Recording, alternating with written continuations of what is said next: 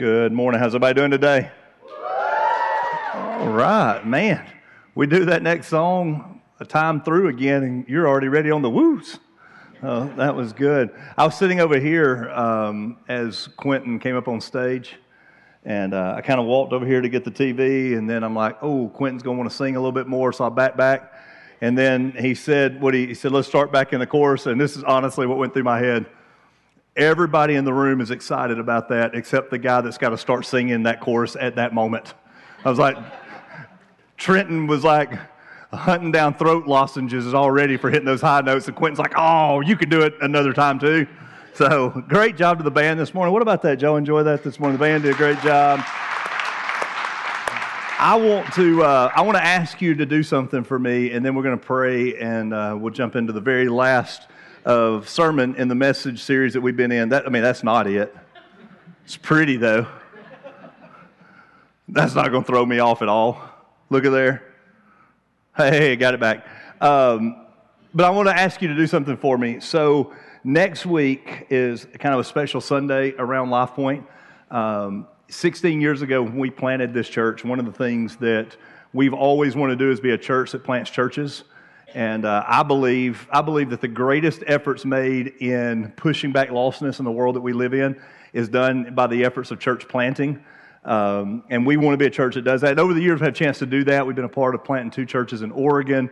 I was able to work with a church that was planted in Pearl, Mississippi, that we got to have a part in. A lot of different times, 2 or 3 times a year, me and Quentin go and we assess church planters and we work with that. But we get to do something really cool, and you're going to get to find out about it. But we're actually taking Life Point across the pond to the UK.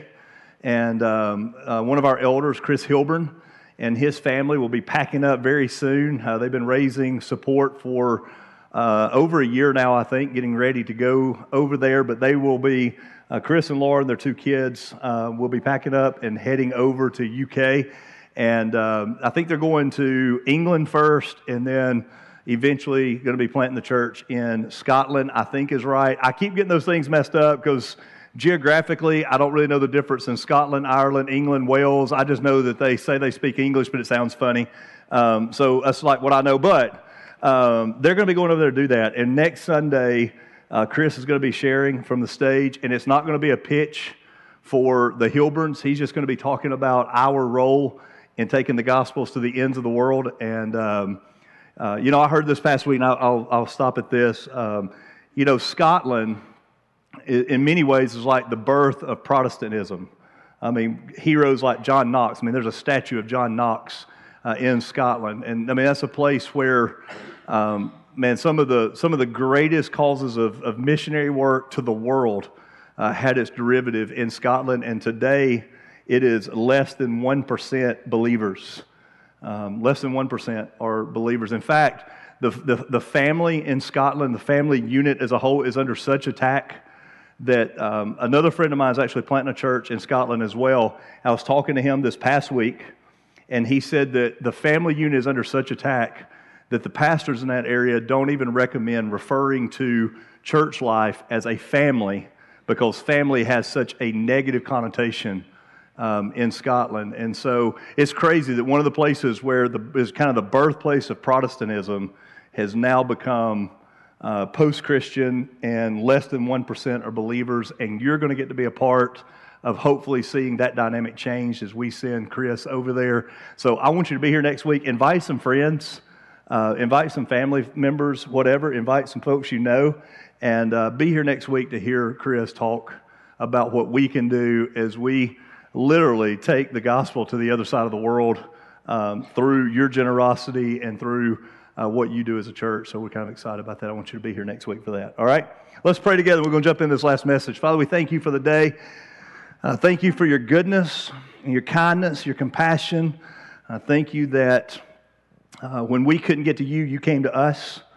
And thank you, God, for the privilege just to come this morning and make a conscious decision to worship you, to celebrate your name. And we pray that what we've done this morning brought a smile to your face. And we ask now that you would speak clearly through your word, and that you would inspire us to decision and bring us to a crisis of faith where we can choose to be obedient and respond appropriately to your word. In Jesus' name, amen. So 14, I think, weeks ago, we kicked off this series called The Grind. And in case you're here this morning, you haven't been here the last 14 weeks, I kind of want to bring you up to speed. In ancient Israel, you look back in ancient Hebrew days, 3 times a year, the nation of Israel as an entire country, every person, every family, every people group, all these folks would put their lives on hold, and they would go on a journey. They would call it a pilgrimage. And what they would do is they would go on a journey where they packed up and they went to Jerusalem, which was, they called that the city of God. It's the capital city of Israel at the time. It was the part of the country. It was where the temple was. It was where the king's palace would have been. And they would go to the temple as an entire nation with one intent, and it was to find God. Right? Now, there were 3 different festivals they would go, and each festival had a different purpose.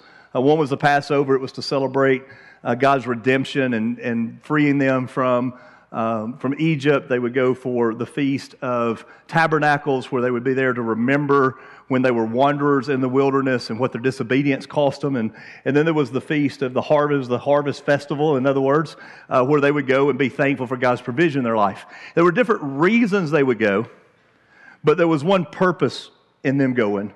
It was a pilgrimage to go and encounter God. Now, when we read about that in Scripture, and we think about the nation of Israel going on a pilgrimage, I got to be honest with you, I don't think we have the capability as Americans in the 21st century to understand what it was like to be Jewish in, the BC times in ancient Israel.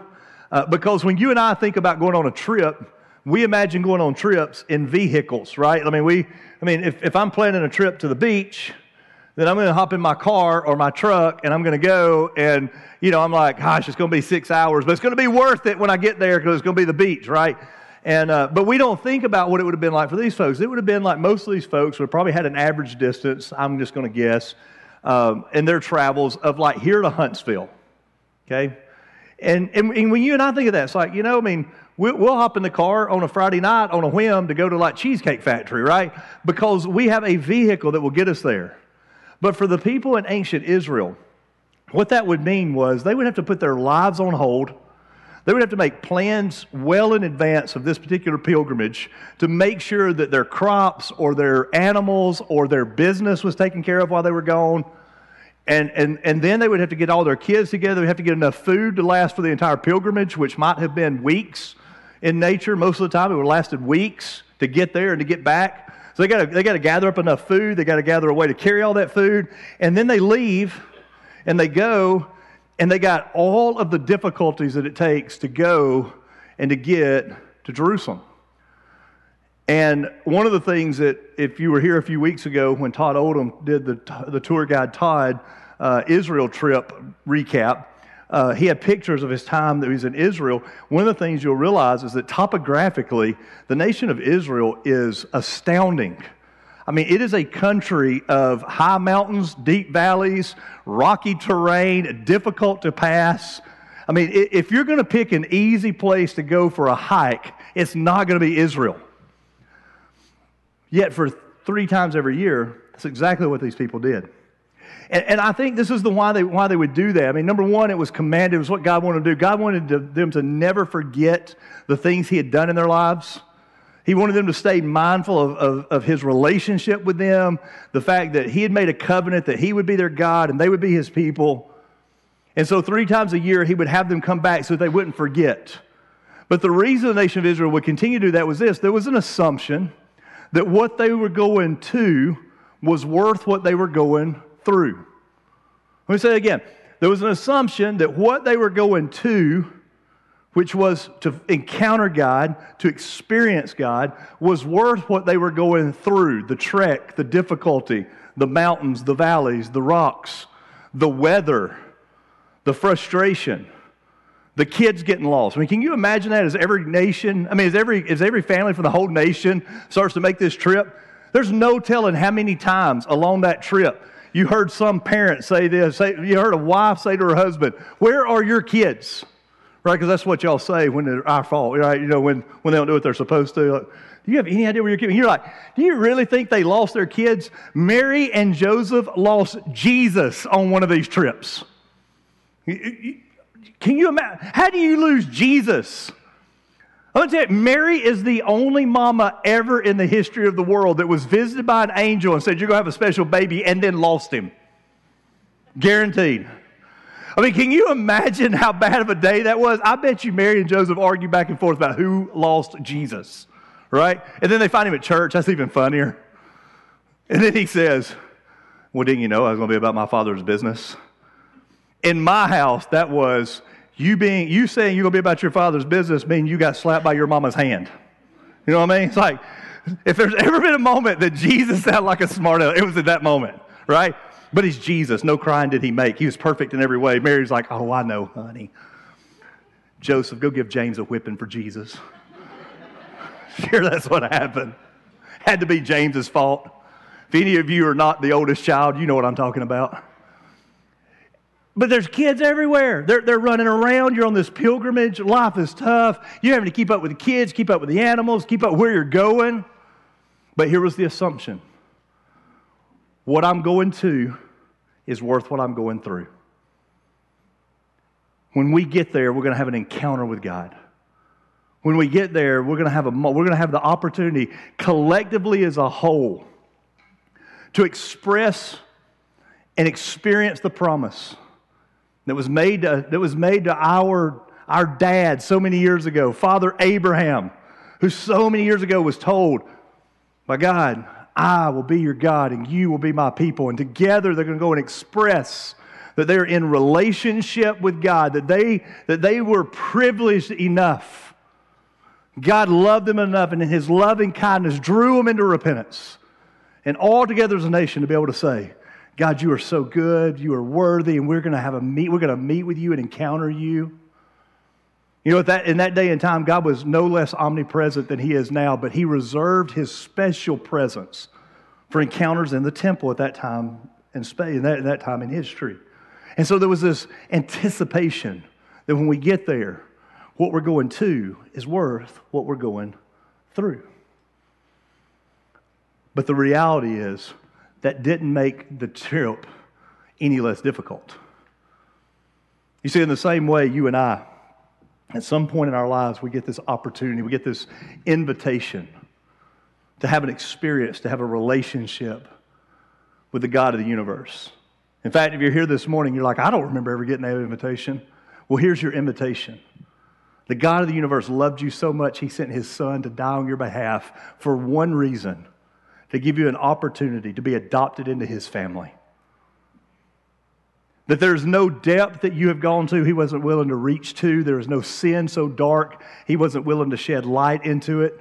And there's no depravity so deep that He wasn't willing to go to the cross and pay the price for it, because He wanted to adopt you and make you a son or daughter of the Most High God and a joint heir together with His Son, Jesus. He invites you into relationship. You say, how do you know He invites me? Well, because His own Son, who was the embodiment of God in the flesh, tells us that God loved the world so much. And as far as I can tell, everybody in here is part of the world. He loved them so much that He gave His only Son, that whosoever believes will not perish but have everlasting life. And everybody in here is a whosoever. So therefore, if you're a whosoever, your invitation is extended by the Most High God to say, I desire for you to live in relationship with me. And that invitation is immediately followed. When we receive that invitation, it is immediately followed with an invitation to walk in the way of Jesus. Walking in the way of Jesus is not dependent upon your salvation. Your salvation is not dependent upon walking in the way of Jesus. Jesus doesn't walk away from you if you walk away from Him. But it's an opportunity to experience God, to live in intimate relationship and fellowship with Him. And it's the idea that what we're trying to get to is going to be worth what we're going through. You see, for many of us in the room, I think we were sold a bill of goods that if we would pray a prayer and believe this certain thing, that everything in our life was going to be okay. And some of you prayed a prayer and you believed and everything wasn't okay. In fact, for some of you in the room, and I know a lot of the stories in the room, it's been anything but okay. You have experienced the valleys of life way more than you've experienced the mountains of life. You've experienced the tumultuous topography of navigating life, walking with Jesus, more than you've experienced standing on a mountaintop with your hands lifted in praise, talking about how good God is. But the idea that still holds true, not just for ancient Israelites, but for those of us who today have placed our faith in Jesus and have a desire to follow Him, to walk in the way of Jesus, is this: that what you're going through is going to be worth what you're going to. And for me, the question becomes this: I can understand that. I can even get on board with that. But is there anything I can do to make the going through any better? You see, over the last 16 years, as I've had the privilege to stand on this stage and share God's Word with you, and be drawn in many ways to your lives, and to be able to play a small part in seeing the story that God's writing in your lives. Over the years, what I've noticed is that sometimes life just stinks. And in those moments of being in a valley, those moments when you're not on the mountain, it seems more like the mountain's in the way. In those moments, it seems like the question that gets asked is, I'm not asking can anything be like all better, but can it be any better? And in fact, around here, one of our core values is that we make it better. That we make it better. That we believe that what God did in our lives was He sent His Son to make it better, and what we should be doing in the lives of others is making it better. And the question for me becomes is, how can we make it better? And as I look back over the last 15 weeks, and I consider these 15 songs of ascent that the nation of Israel would sing to encourage one another that what they were going to was worth what they were going through, what I see is a pattern of what it takes to make it better. In Psalm 120, when the Songs of Ascent begin, it begins with the psalmist saying, how long am I going to have to hang out where I'm at? I'm hanging out around lying tongues. I'm making my tents in the areas around people that don't have any regard for God. And the psalmist says, if you're going to get where you need to go, you got to leave where you're at. And for many of you in the room, you have left where you were at to go where you think God wants you to go. And you just find yourself along the way going, but is there anything I can do about the journey? I understand the start and I'm looking forward to the finish, but what can I do about the journey? And during the journey, as we've read Psalms 121 through Psalms 133, what we have found is that it is God's compassion that sustains us. It is God's goodness that sustains us. His provision along the way that sustains us. It is the recognition of His glory and the recognition of His honor. It's the reminder that He has been for us in the past and He'll be for us into the future. It's the reminder that God is for us. I love that ideal. I love that concept that no matter what I'm going through, I don't have to ask, is God thumping me on the head right now because I've done something wrong? No, God is for you. And whatever it is that we're going through, it is an attempt to get you where He wants us to be. And yet the missing song is okay, but is there any way to make this any better? When I find myself in a struggle, I find myself in the grind, is there anything that can make it any better?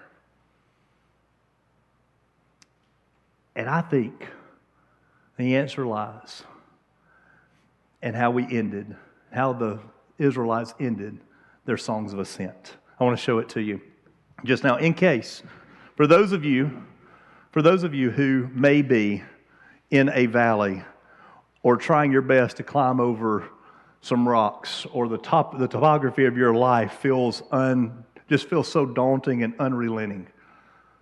Or for those of you who life is incredibly great, and because it's so great, you're like, I know a valley is coming. whichever one of the situations you're in, I want to show you when you find yourself there, wherever situation, mountain, valley, rocks, whatever it is you find yourself in, I want to show you what I think makes it better. The final song of ascent says, "Come, bless the Lord, all you servants of the Lord, who stand by night in the house of the Lord. Lift up your hands to the holy place and bless the Lord. And may the Lord bless you from Zion, He who made heaven and earth." You know, the final song of ascent is a song of blessing.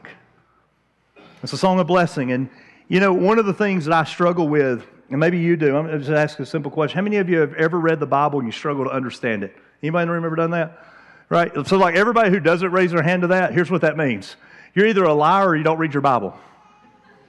Right? Because the Bible's hard to understand sometimes, right? And I acknowledge that. But I think I figured out one of the reasons why the Bible's hard to understand is because it wasn't written to 21st century Americans in 21st century American language. We've just translated it into English throughout the years. It was written to largely Hebrew people in an ancient culture. And so we have a hard time understanding their thoughts, understanding their setting, and understanding their dynamics.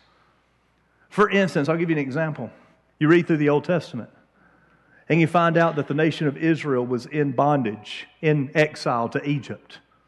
And you start reading the story. They even made a movie about it, right?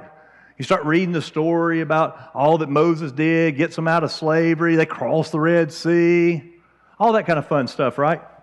And you read that they were in Egypt for 400 years.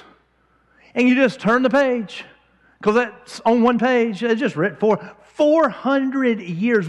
You can't even put yourself in a situation where you begin to think.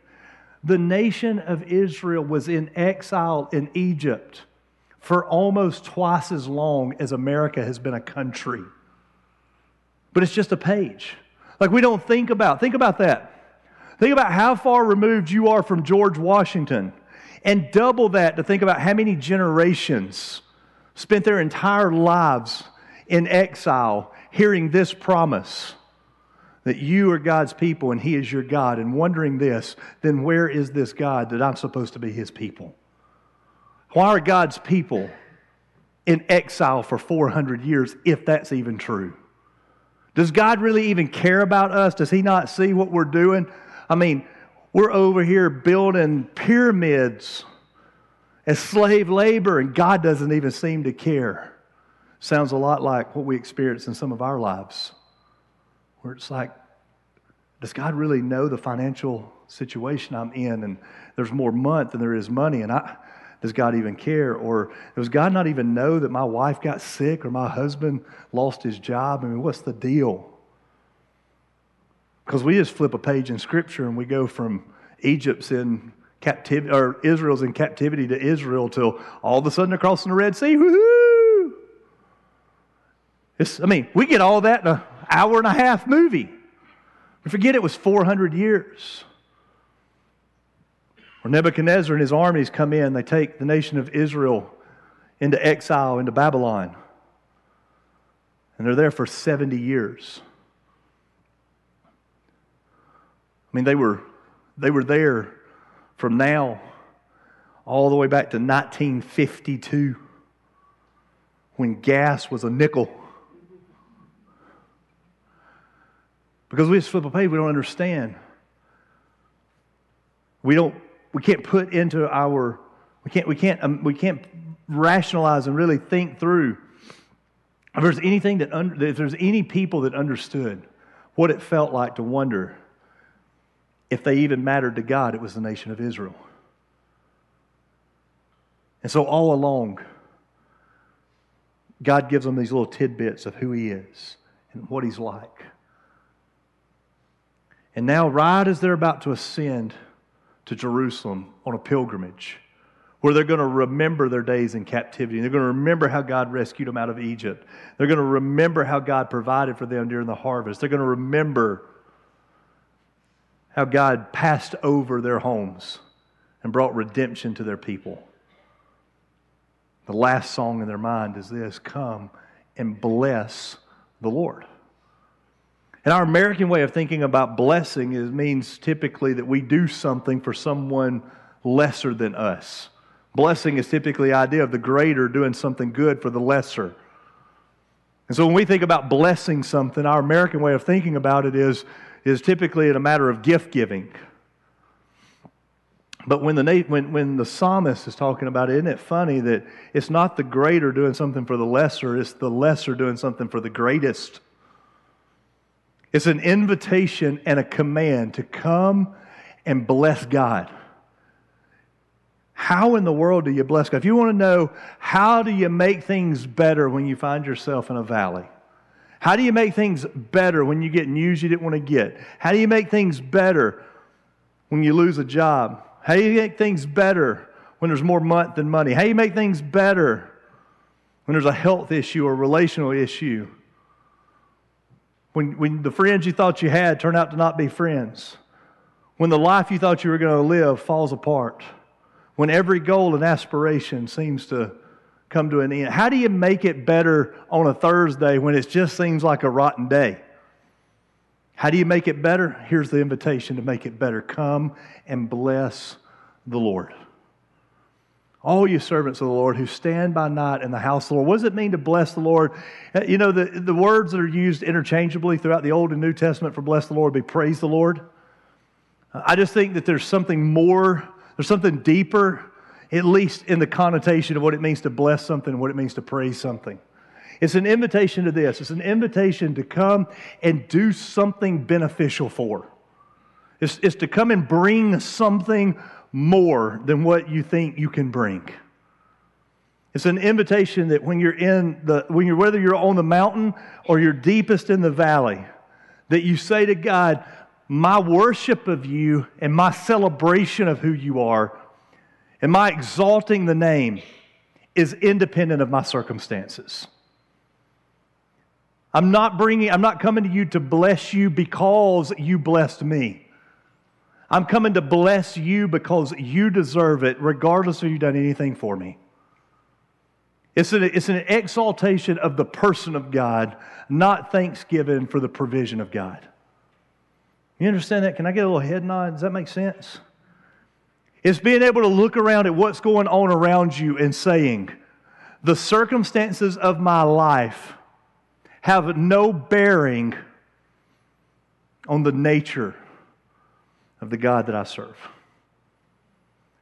You see, our tendency is to define God's goodness by our circumstances.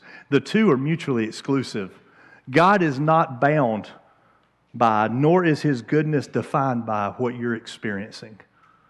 Way too often in our life, we evaluate God through the lens of our circumstances when we need to be evaluating our circumstances through the lens of God's character.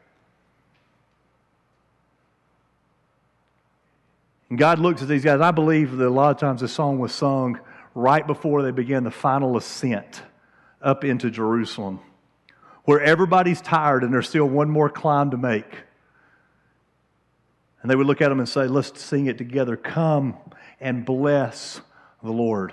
Come and give Him praise. Come and celebrate His name. Come and talk about His goodness. Let's remind each other that He is our God and we are His people.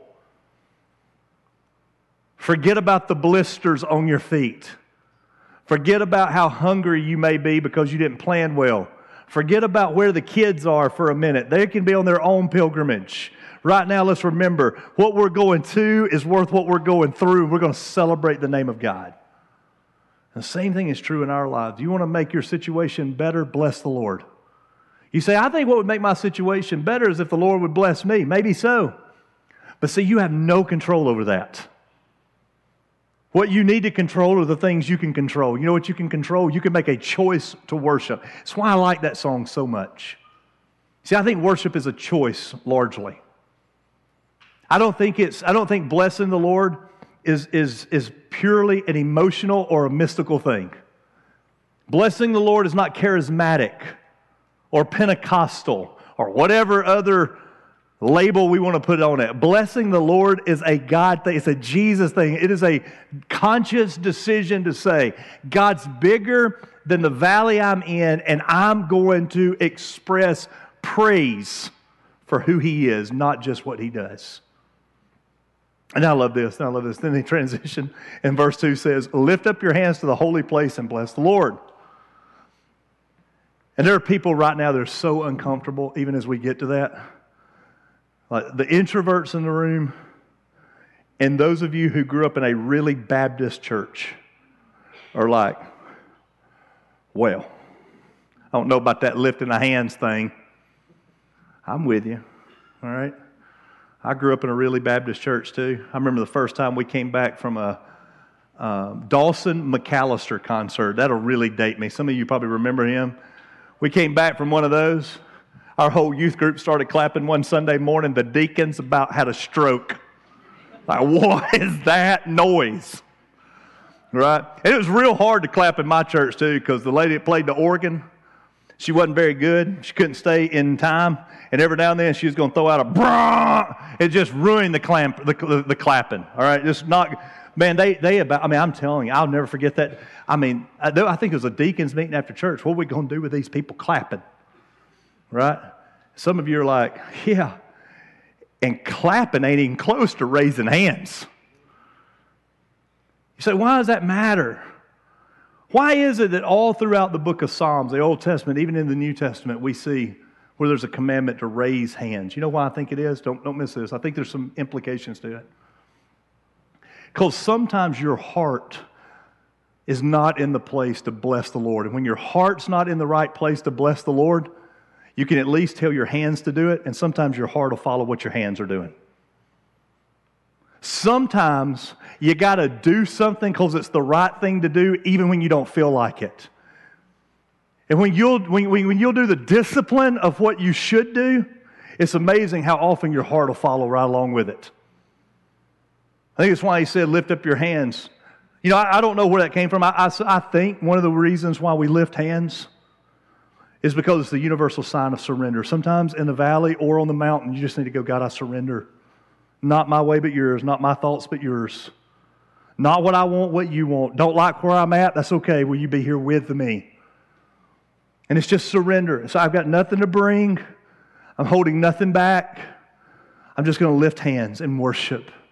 I'm going to bless your name by doing something so incredibly uncomfortable because you're even more important than my comfort. You want to make it better in the valley? Sometimes you just got to make a decision and a choice to do what's uncomfortable and put a hand up and say, Lord, I'm just going to bless your name. And then the final verse is so cool. It's, come bless the Lord, lift your hands and bless the Lord. And then we sing together, may the Lord bless you from Zion, he who made heaven and earth. And I want to tell you, I don't think this is what this means. I think if you read this without looking in depthly into it, I think you'll have the idea that what this means is if we'll raise our hands the right way, focus our heart the right way, then God will get us out of the valley and He'll set our feet on the rock, put us on the mountain. God will bring financial relief and relational relief and health relief, and we'll all be good and dandy. I don't think that's what it means. You know what I think it means? When you bless the Lord, you'll be more aware of how He's blessed you. That oftentimes in the valley, when we make blessing the Lord the priority, what changes is not the circumstances. What changes is the perspective. Suddenly you begin to look around and you recognize the beauty of the valley. Sometimes you begin to look around and you go, you know what? I'm able to learn stuff in the valley that I can never learn on the mountain. God's able to do something in me in the valley that He couldn't do with me on the mountain. The greatest of forgings happens in the fire, not sitting on the shelf for everybody to look at how pretty the blade is. Our usefulness is often forged in the fire of difficulty. In the same way, what God wants to often do in our lives is He just comes in and just tunes us. Like as we begin to bless Him, He just tunes our eyes away from what's around us to what's before us. And we begin to see, I don't necessarily like the valley, and the difficulty isn't all that much fun, and it still feels like a grind. But the grind is better when I realize I don't grind alone. When I look around and realize that He's never left me and He never forsakes me. And suddenly I realize when I bless the Lord, it makes it better. When I tune my heart to His, things are just better. When I make myself lift my hands in surrender and worship, even though everything in me says I need to hold everything tight and be reserved and protect myself. Instead, I make myself vulnerable and I lift my hands. And say, Lord, I just want to bless your name. It's amazing. All of a sudden, I find myself that I am blessed. I'm blessed from Zion by the one that made heaven and earth. You want to make it better? Maybe you're struggling. Maybe you're in a tough place right now. Maybe life is difficult. Maybe it's not. Maybe you're great and you just want to stick this one in your back pocket for in case you stumble down a valley here shortly. You want to make it better? Here's the best way I know to make it better. Praise God on the mountain and when the mountain's in the way. You praise Him when you're on the mountain. And you're like, God, it is so good to be up here where you're at.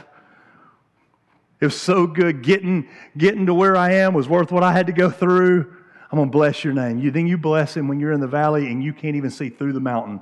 And the mountain seems like a struggle. And the mountain represents an obstacle. And the mountain represents difficulty in that moment. You say, you know what? I'm going to choose to worship. I bless you. I'm going to lift my hands. It's all I can do to lift my hands, God. You say, is it really honest, Matt, if you're raising your hands and your heart doesn't feel like it? Sure it is. If you lift them like this, God, I want to be honest with you, this is the last thing I want to do. But I'm doing it because I think you deserve it. That's honest. That's transparent. It's honoring. And I believe it blesses the Lord. So this morning as we end our time together, Quentin's going to come out. I want to offer you an invitation that whether you're on the mountain or the mountain's in your way, would you make a conscious choice to bless God? Let's pray. Father, thank you so much for this time together. And thank you for who you are and what you do for us and how you engage with us. And God, this morning I pray that you would make us a people who stay mindful that what we're going through is worth what we're going to. That you are with us, you've never left us or forsaken us, and that you deserve our worship. Lord, we want to bless you this morning. May this morning, may the way we worship corporately as a group today, may it be a blessing. You may bring a smile to your face. In Jesus' name, amen.